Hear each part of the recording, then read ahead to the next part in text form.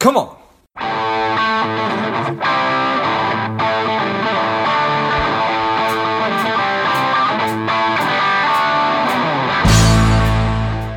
Welcome to Money Savage, a savage approach to personal finance. This is George Grumbacher, and the time is right. Welcome to today's guest, strong and powerful TJ Van Gerven. TJ, are you ready to do this? I am ready. Excellent. Let's do this. TJ is a CFP and a financial planner at Modern Wealth Builders. I'm excited to have you on. TJ, tell us a little bit about your personal life, some more about your work, and why you do what you do. Yeah, so personally, I grew up on the island of Martha's Vineyard, which, if you're not familiar, it is an island off of Massachusetts, and I currently live and work from my home in the greater Boston area.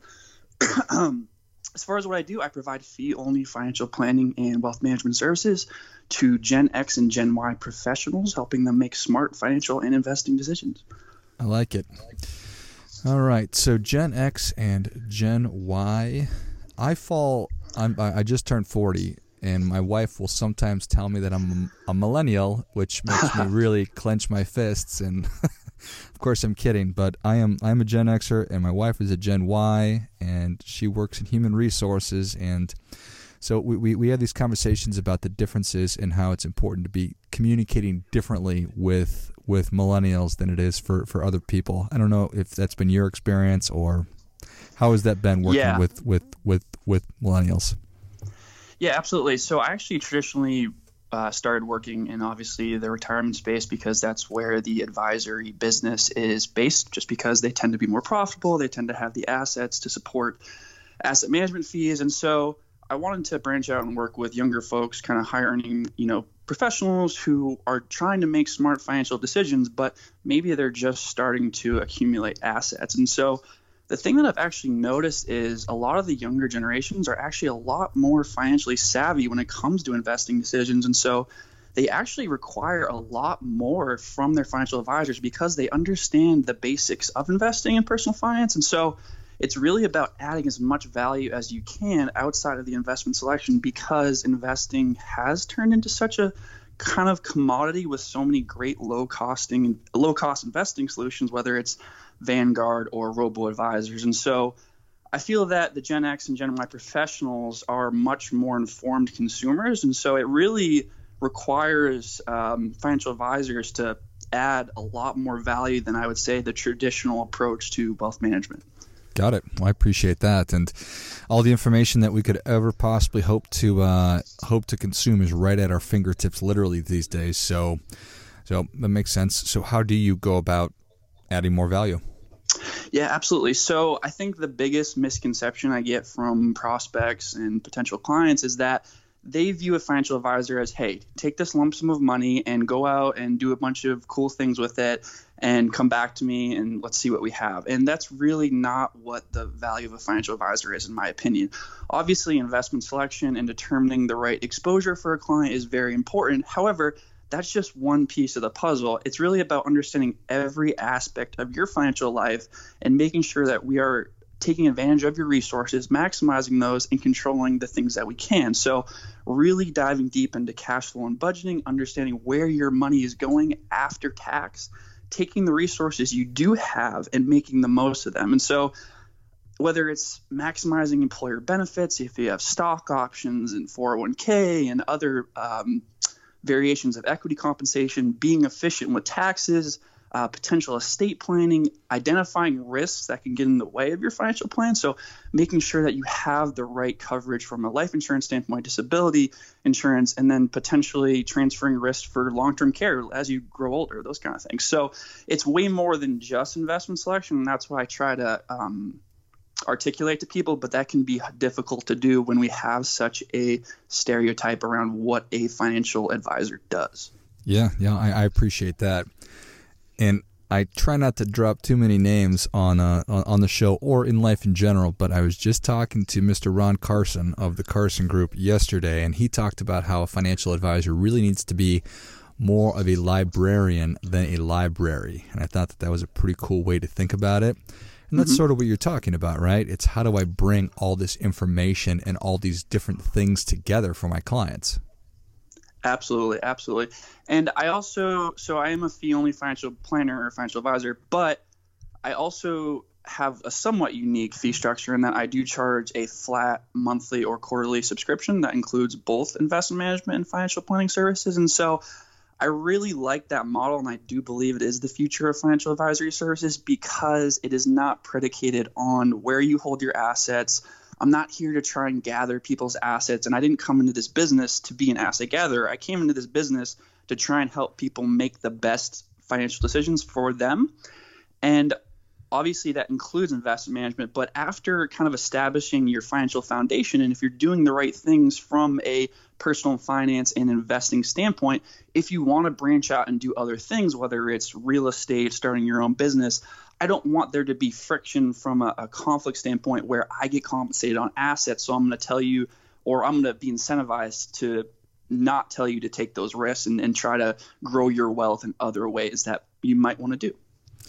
Yeah, I appreciate that. There's certainly been a lot of conversations about fiduciary standard over the past couple of years, and that's really what you're talking about is acting in the best interest of client. That is absolutely correct. And to be honest, it's kind of a weird juxtaposition with the fiduciary standard and the traditional asset management fee because, yes, on one hand, being a fee-only financial advisor and charging asset management fee is better than obviously a commission style where there's really poor incentives to oversell product. However, I would argue if you're charging a traditional asset management fee, I don't know if that's necessarily in the client's best interest because to me, and this is just a personal thing, and I'm not here to tell people how to charge fees. However, in my experience, there is no more work managing a $500,000 portfolio versus a $5 million portfolio. So the fact that we are compensated in that case 10 times as much if you're charging a traditional kind of 1% fee, I don't think is really in the client's best interest. And that's why I like the idea of charging a flat fee. And I don't care what people charge. I mean, charge $10,000 a month if you want. If someone's willing to pay that, that's great.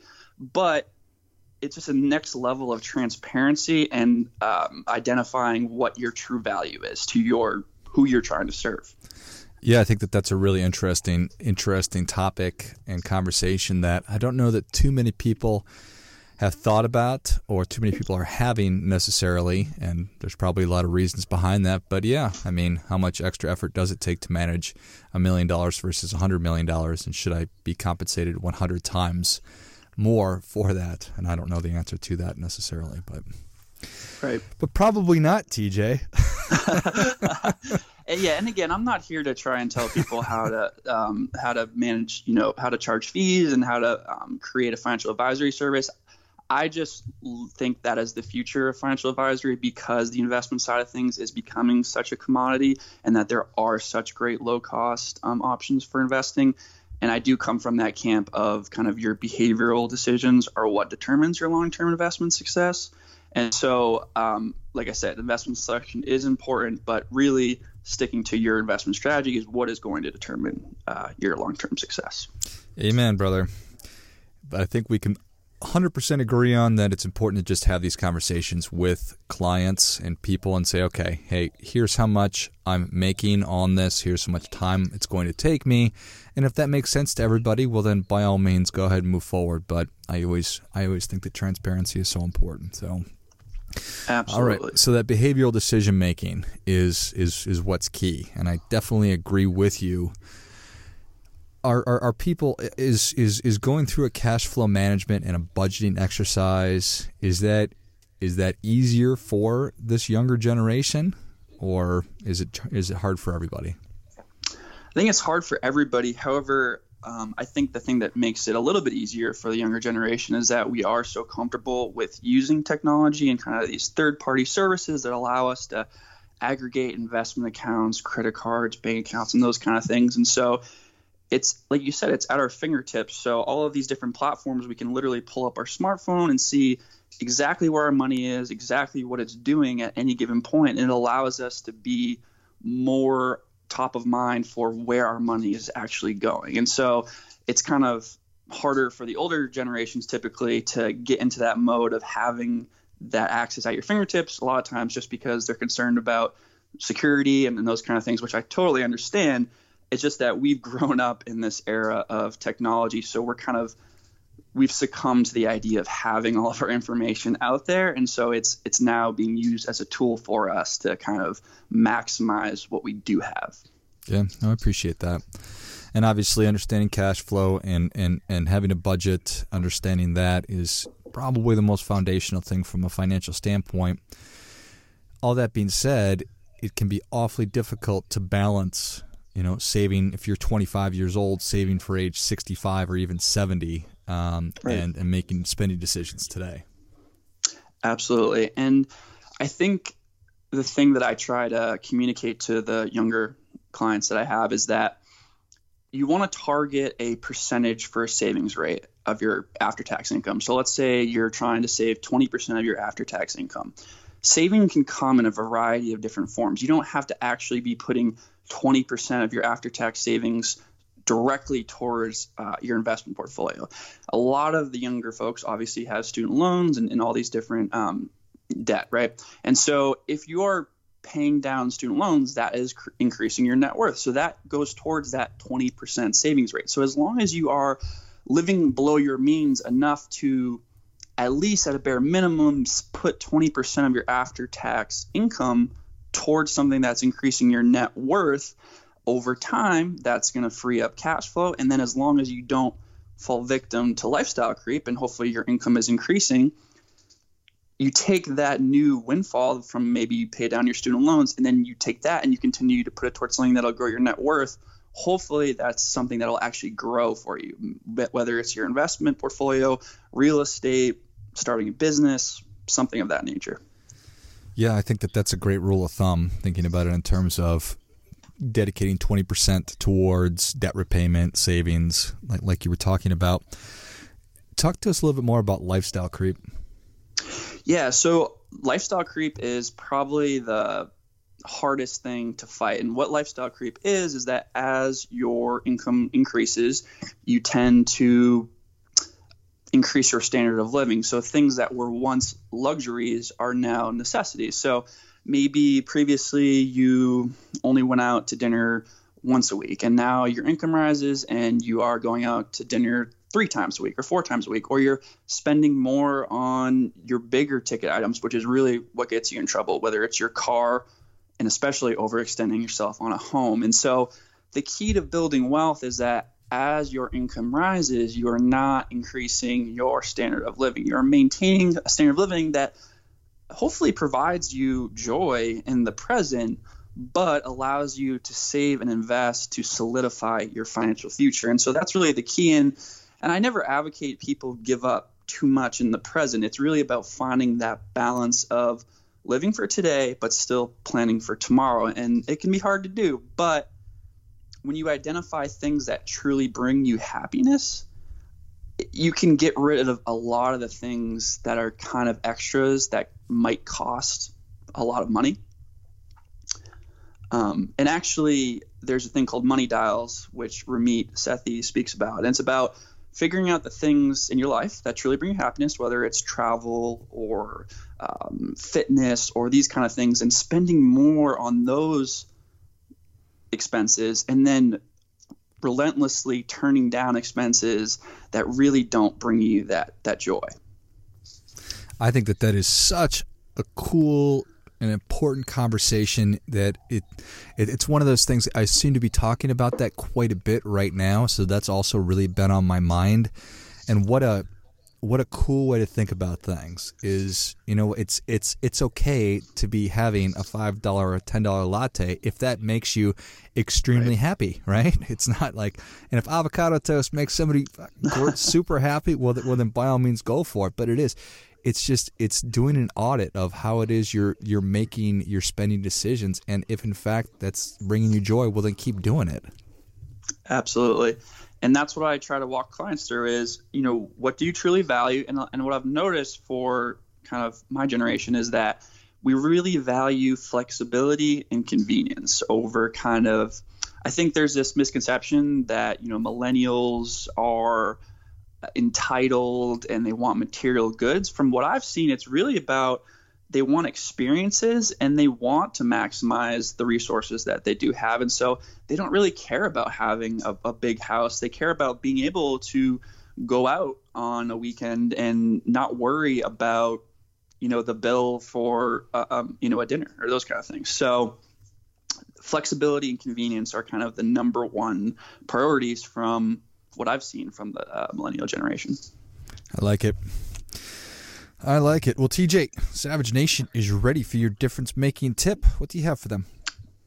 Yeah, so my difference-making tip is understanding incentives. Incentives are the most powerful predictor of human behavior, and it's not to be cynical. It's just that to look into yourself and to look into others and understand the incentives that drive us to act the way that we act. And if you can understand those incentives, it'll help you be more savvy in making your own personal decisions, and it'll put you in a position to hire people that are going to have your best interest in mind and work with people that are going to provide the best value. And so understanding incentives is the most powerful thing in predicting human behavior. That is my tip. I think that is great stuff. That definitely gets it. Come on. And TJ, thank you so much for coming on the show. Where can Savage Nation learn more about you?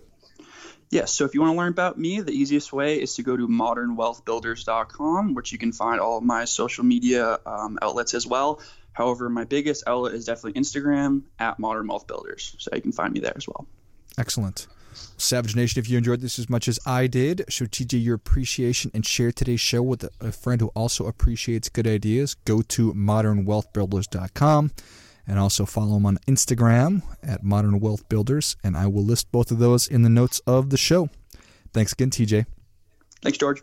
And until next time, keep fighting the good fight because we are all in this together. Before I go, quick announcement. I've been asked by so many people over the past couple of years about how do I start a podcast that I've developed and released a course that will teach you exactly how to do that step by step. From figuring out the kind of show that you want to have to understanding how all the technology works behind it, and then how to get great guests and keep the thing moving and how to grow it. So if you're interested in that, check it out. You can go to georgegrombacher.com/podcast course, and you'll find it there. You can just go to the website. I'll also list that in the notes of the show. What's up, Savage Nation? Please support the show by subscribing, leave us a review, and definitely feel free to share us with somebody you think would like it. Come on!